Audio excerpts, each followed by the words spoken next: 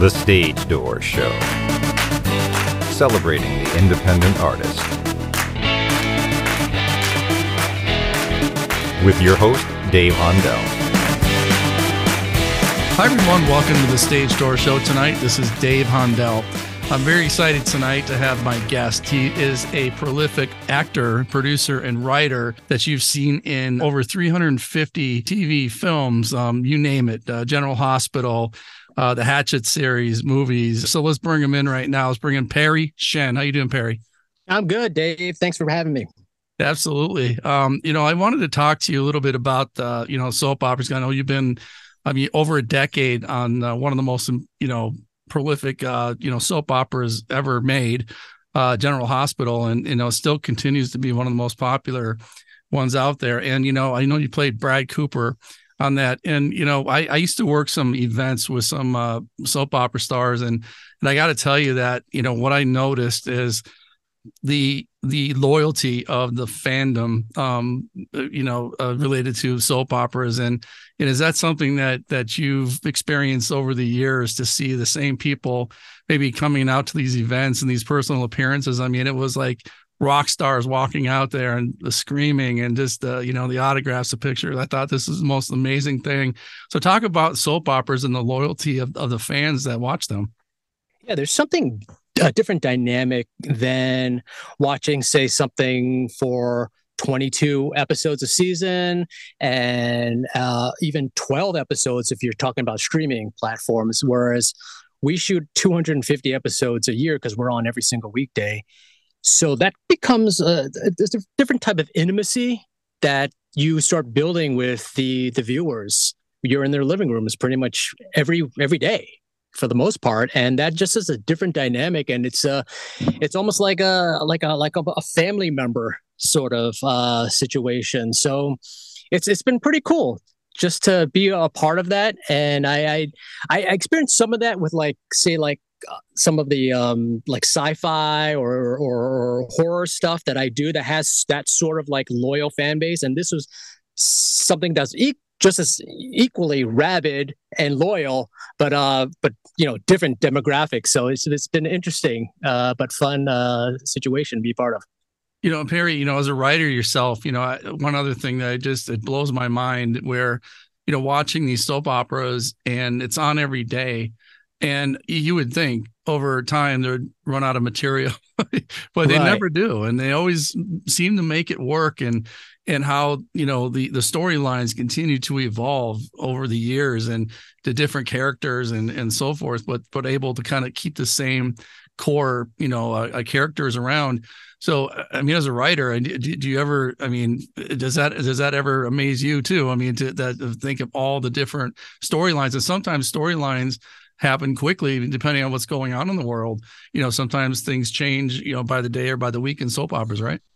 Right, exactly. And that's what's kind of great, that they can kind of sort of get a pulse of what's going on in the world and try to integrate that. And it happens very quickly because, sometimes in prime time, it's, the stuff is already set months ahead of time. So where we only shoot a month ahead. So we're always kind of current. And if something's not working out, they can also pivot at the same time. They're like, wait, something's not working out.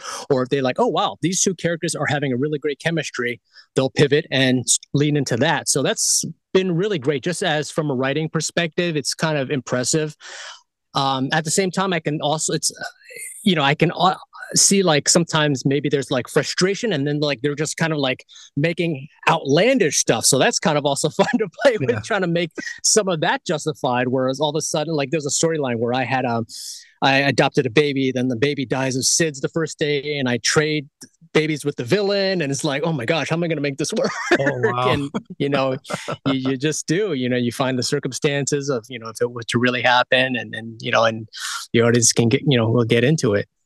And you're not only obviously a great actor on television, but also film and also video games, and so getting into video games, how is that for you? Kind of transitioning a little bit, because I know you probably pivot from one to the other frequently, but is it something you enjoy to do, video games?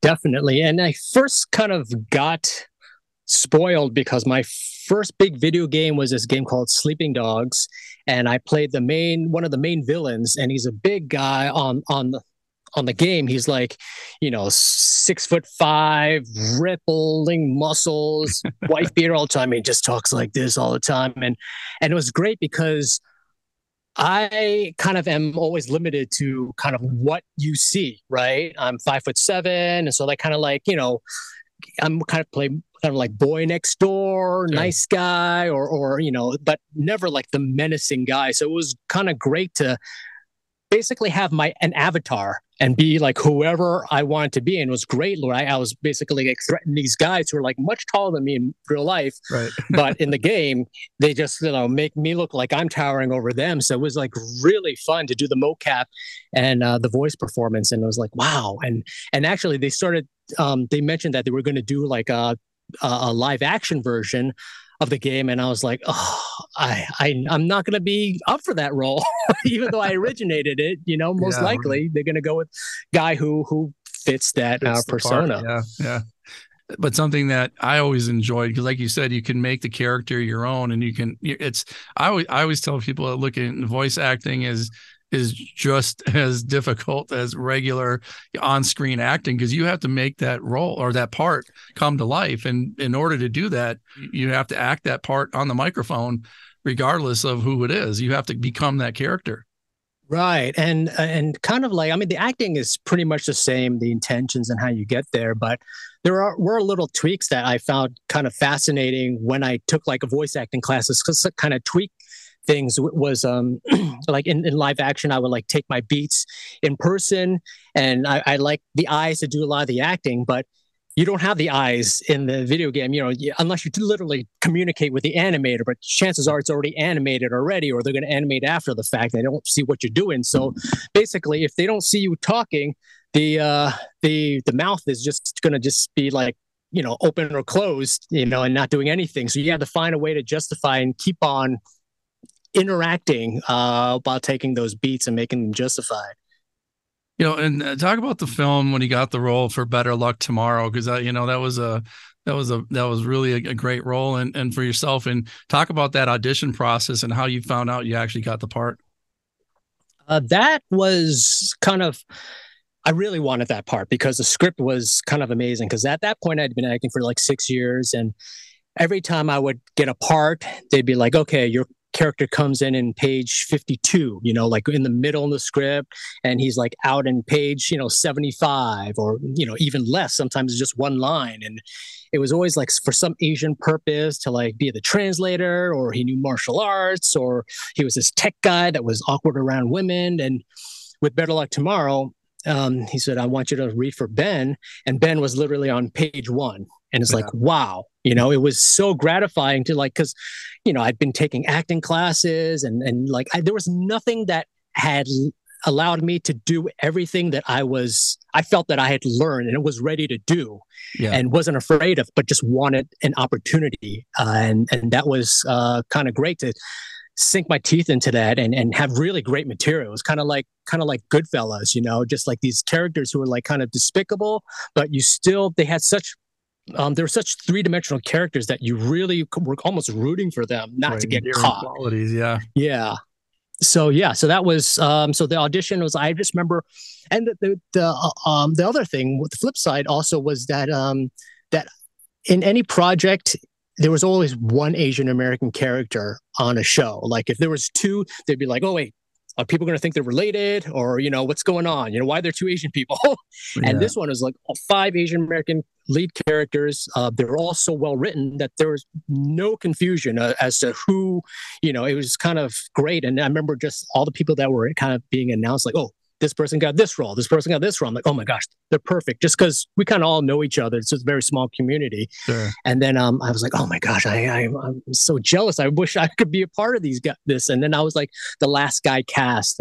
So I found out, like, I would say 3 months after I had auditioned, and I'd done a movie. I'd done this movie called New Guy. And then I came back. And that day when I came back, I found out I booked the part, and went right into shooting that pretty much immediately after. when did all this start for you? I mean, when did the acting bug bite you? I mean, was that when you were young, or is it something that kind of evolved over the years, like maybe when you got, out of high school or something like that? It's always been there. I was born and raised in Queens, New York. So I'm from the okay. East Coast. Yeah. And so I've always been interested. My mom would always take me to like musicals and plays and things like that. And I would watch tons of television, just like, and not just being real passive. Like I was absorbing things. Like I like when I was watching like Three's Company, I kind of like picked up the three beats of a joke from like, John Ritter going like coffee, tea. And I know that the third beat was going to be the funny part. I didn't know what the beats of a joke were. I just knew like, the funny part's coming up here. Yeah. So just like really absorbing and seeing how, different performances played out and why things worked or why didn't, but the things that I didn't do it when I was in high school, I would watch my friends do school stage productions and audition, and I'd be so jealous and acting like, oh my gosh, is that fun? Actually, I remember being in elementary school and seeing kids doing this, play. I'm like, oh my gosh, was it so awesome up there? Right. And like, but I didn't even fathom going up there or even trying. And I in hindsight, it was that all my heroes, acting heroes, not a single one was Asian, really, because there wasn't any. Yeah. Really, it was very rare, besides, Welcome Back, Kotter, not Welcome Back, Barney Miller. Barney Miller, the Asian dude, he was freaking hilarious. Awesome. He's so funny. Yeah, but I mean, but other than that, there wasn't anyone like my age doing it, So I think in hindsight, that was what it was. And then in high school, same thing. Just wrote about the plays. And then in college, I was going to do the business side of the entertainment business because I love the business. I love, the storytelling. And I just remember I thought, okay, maybe this is the safe way of dipping my, toe into the waters. And I would, I interned at, great places, but I would see people do commercials and I see them act and I'm like, oh my gosh, I could do so. I'm pretty sure I can do better than that, And I think I have something to offer. So it was my junior year. I had taken so many credits that I technically had enough to graduate as a junior. Mm-hmm. And my parents were going to pay for all 4 years of school. And so that senior year, I took all these courses that those were the ones when I looked in the catalog, I'm like, oh, that would be really fun. And they're all like acting or media studies or film production. Yeah. And I took all those my senior year. And it was so much fun. It was like life-changing. I was like, oh my gosh, I can actually be going to school and doing this stuff and getting access to equipment. And this is great. Learning how to edit and everything I wanted to do. And then finally, I realized I saw a lot of people who had graduated ahead of me come back and they were in the business track and they were all, they're on the accounting track and they were like, oh man, I am kind of like stuck now.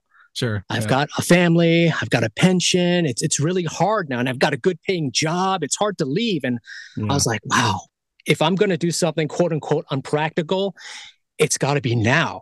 Yeah. And so, but it was scary too, because I didn't study for this stuff. So I basically, treated it like a business. I'm like, if I'm the product, I've got to make myself the best product. So that means as soon as I go out to LA, I got to have a plan, which is getting the best training possible. I've got to play catch up now all of a sudden, and so like when, actors would thank their acting teachers during the Oscar speeches, I would diligently take note of all those instructors and study with them because they were they were teaching the best of the best, So that's kind of what I did and just slowly snowballed, got a little commercial. Then in a couple of years, I got a guest star on a television show and just sort of as you build your resume and you build your reel, it gives you access and people trust you more. People know you and like, oh, he did this. We worked with him on this. Or he gave a good audition 4 years ago. We didn't cast him, but we remember he did a good job with his choices. So that's kind of how it works, for me. I think what you said is so well said, because this is something that we like to push on our show is the fact that you are your own product. And a lot of our actors are indie actors and they work, basically by themselves. They don't have representation, a lot of them. And one thing that we like to push is, you got to market yourself, and you are your brand.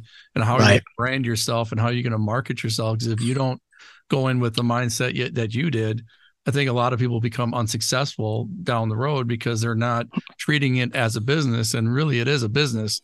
Right. Whether you're a singer, actor, anything, even a producer, Absolutely. a director, you're a product.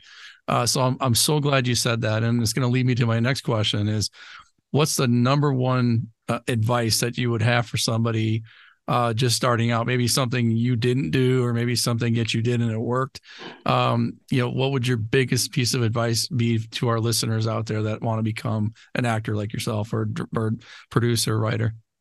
The advice that I kind of give anybody that was that asked, how do I start doing this, or really anything, is something that was imparted to me very early on, and it just made sense, was just to do one thing a day towards your career. And if you do that, those little things add up, becomes 365 things that you wouldn't have done for the big picture. Because it's kind of hard to start from zero to like saying, oh, I want to, be in a feature film. It's like, what are those steps? Break it down, to make it manageable. You don't eat a big meal. You kind of like, you got to carve up the turkey. You got to take it one piece at a time. And then you can eat what's in front of you, and it's more palatable and manageable. So whether it's, reading a play, a little, a few pages, writing a few pages a day, working out, so that you're physically look, at your best that you want to, and you feel the best, and you're confident. And so that's not a factor. All those things, watching a film, watching YouTube videos, breaking down analysis of scenes. I mean, you have the access to so much information at your fingertips, and it's like a library that's just right in front of you, that of so many great pieces that sometimes you dangerously go down this rabbit hole because there's like related videos, and you're like, oh my gosh, wait, I'm never going to get out of this chair. But I mean, all that stuff is learning. And then at a certain point though, you're going to have to, those little steps has to actually be practically applying them, and not just being in a classroom the entire time. There's people who just go to class all the time and all they do is learn. But sometimes you actually got to step out there and actually do it, and you got to fail and then learn from that. And because all the stuff that I've done, sometimes if I'm hesitant to take a smaller project or something like that, and I find something a little interesting, I always try to remind myself that like you're going to learn something from this, whether or you make a connection, or somebody that you enjoyed working with, and you might work on another project. So basically just doing one small thing a day towards the larger picture. Yeah, that's great advice. Also, I know you speak, you do speaking engagements as well. And, I know you speak about, the, Asian American, being an Asian American actor, filmmaker, so forth. And, do you feel like right now that we're moving in the right direction when it comes to Asian American films and actors being, placed in bigger roles, or is it something that we're just not there yet and we have a long way to go? It's come leaps from when I started. That's for certain. It was always, as I said, like those Asian functions, but now that's becoming less and less the case. Yeah. But it's been great to see. I mean, there was, to even think of a Crazy Rich Asians situation, or having fresh off the boat, Asian American family on network television for several years. I mean, it's and then showing how universal it could be when they're being specific about like kids being made fun of their culture's food being brought to lunch, and the kids like, I just want a peanut butter and jelly sandwich, and all cultures can relate with that, and it becomes funny and identical and universal. So it's been really cool to see, and it's great to see, because I have a daughter that's going sort of she's in college, and she's not doing acting, but like about the entertainment. And then it's great that she doesn't have to deal as much as that with that stuff. It's kind of like, there's not a question of like, wait, what are you doing in this room? You Yeah, don't belong here. Yeah, That's kind of like what I, it's like, oh, because I can translate what this guy's saying. That's the reason why I'm here. sure. It's become less of that, and you can just move on and just do the work. And that's kind of awesome. Hey, it's Dave from the Stage Door Show. Have you ever wanted a digital business card that would speak for you? Well, let me introduce you to Talking V-Card. Imagine this, a business card that doesn't just sit in somebody's wallet, but actively introduces you, shares your latest work, or even a special message. That's what Talking V-Card is all about. It's modern, environmentally friendly, and has been an absolute game changer for networking in this digital age. Now here's the most exciting part. For a limited time, you can get lifetime ownership of your very own Talking V-Card for only $99. Plus, to ensure you're maximizing its potential, they're offering a free consultation to help supercharge your brand. As many of you know, Talking V-Card is a proud VIP sponsor of our show, and I've been using it personally. The feedback has been absolutely amazing. For everyone tuned in right now, if you're looking to make a lasting impression and elevate your brand, I genuinely recommend giving Talking V-Card a try. There's a unique link on our show notes that'll take you straight there. And remember, maybe the next voice somebody hears from a digital card will be yours. Stay creative and stay connected. Talking V-Card. I'm a big horror fan as well, and so the Hatchet franchise movies, and and now that we're into Halloween, is this something that do you enjoy doing the horror movies, and is this something that you have to get yourself into more of a different mind frame, I guess, to act in movies like that, even though when you're maybe doing the part, it's obviously you're not adding music yet and all the other stuff, but is that something you got to get into a certain mindset to be in a horror movie like that? The series that you were in, Hatchet.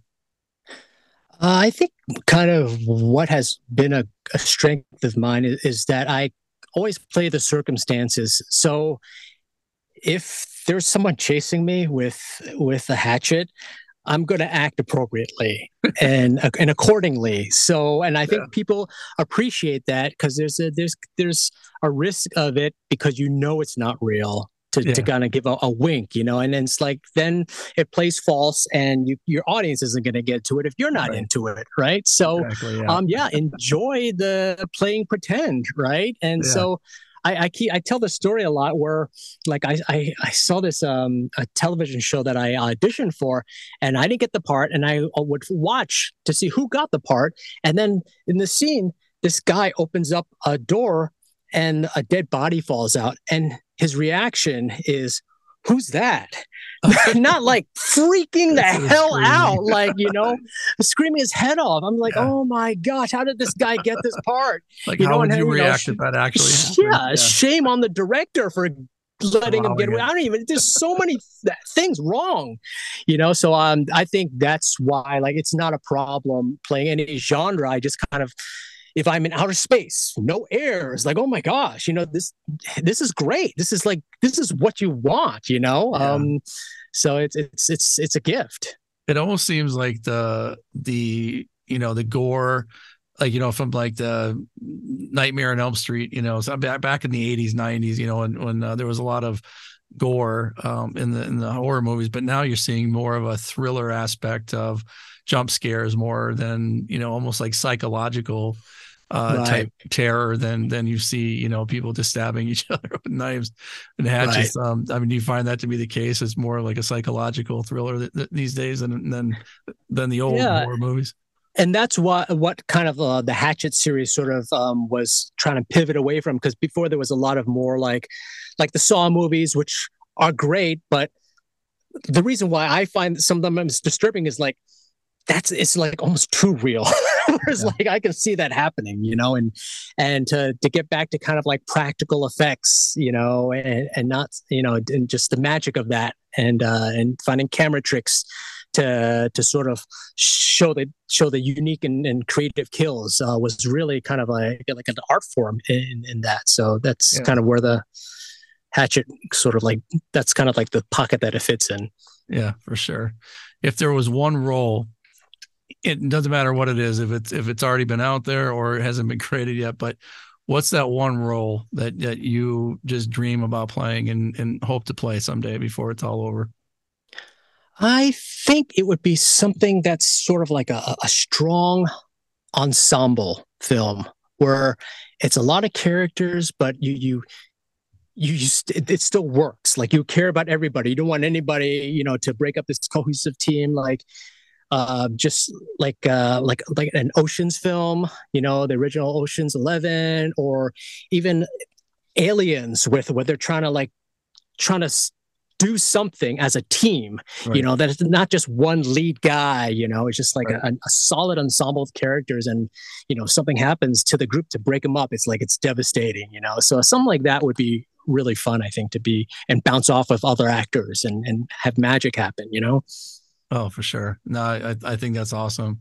It kind of not unlike maybe some of the Marvel movies, someone where there's several Right. people working to get the bad guy, Yeah. but it's all said and done, Perry. What do you want your legacy to be? What do you want to leave behind when with your fans when it's all said and done? That was entertaining, made them laugh, made their lives a little bit better, that they can escape from, and just brought them some joy, It's awesome. Yeah, I mean that's what it's all about. When all of us fans of movies and TV, and that's what we try to do. Is especially nowadays. Obviously, you turn the news on and it's nothing but negative, especially now with the war going on. Right. Overseas, and just the devastation of the weather and the fires and everything else going on. So yeah, if we just to escape like that, and you're a big part of that community, so we appreciate that as watchers. So Perry, I know you have some, before we go, I know you have some personal appearance dates coming up, I noticed on your website. Is there anything you can talk about with there? a few of the GH cast. So it's October 28th and 29th. We'll be hitting up Boston, Staten Island, New Jersey, and Philadelphia for some appearances. So yeah, that'll be the most recent thing that's happening. Well, that's great. And again, your work is amazing. And, just thank you for taking the time to be on our show, taking the My time. pleasure. I mean, it was really an honor to have you on, and, you're always welcome back, of course. And, we can't wait to see what's next. And hopefully this strike ends soon. I know the writers are back, but let's get the actors back soon. Definitely. All waiting for that. But again, thank you for taking the time, and I can't wait My to pleasure. have you back on again. Great. Thank you very much.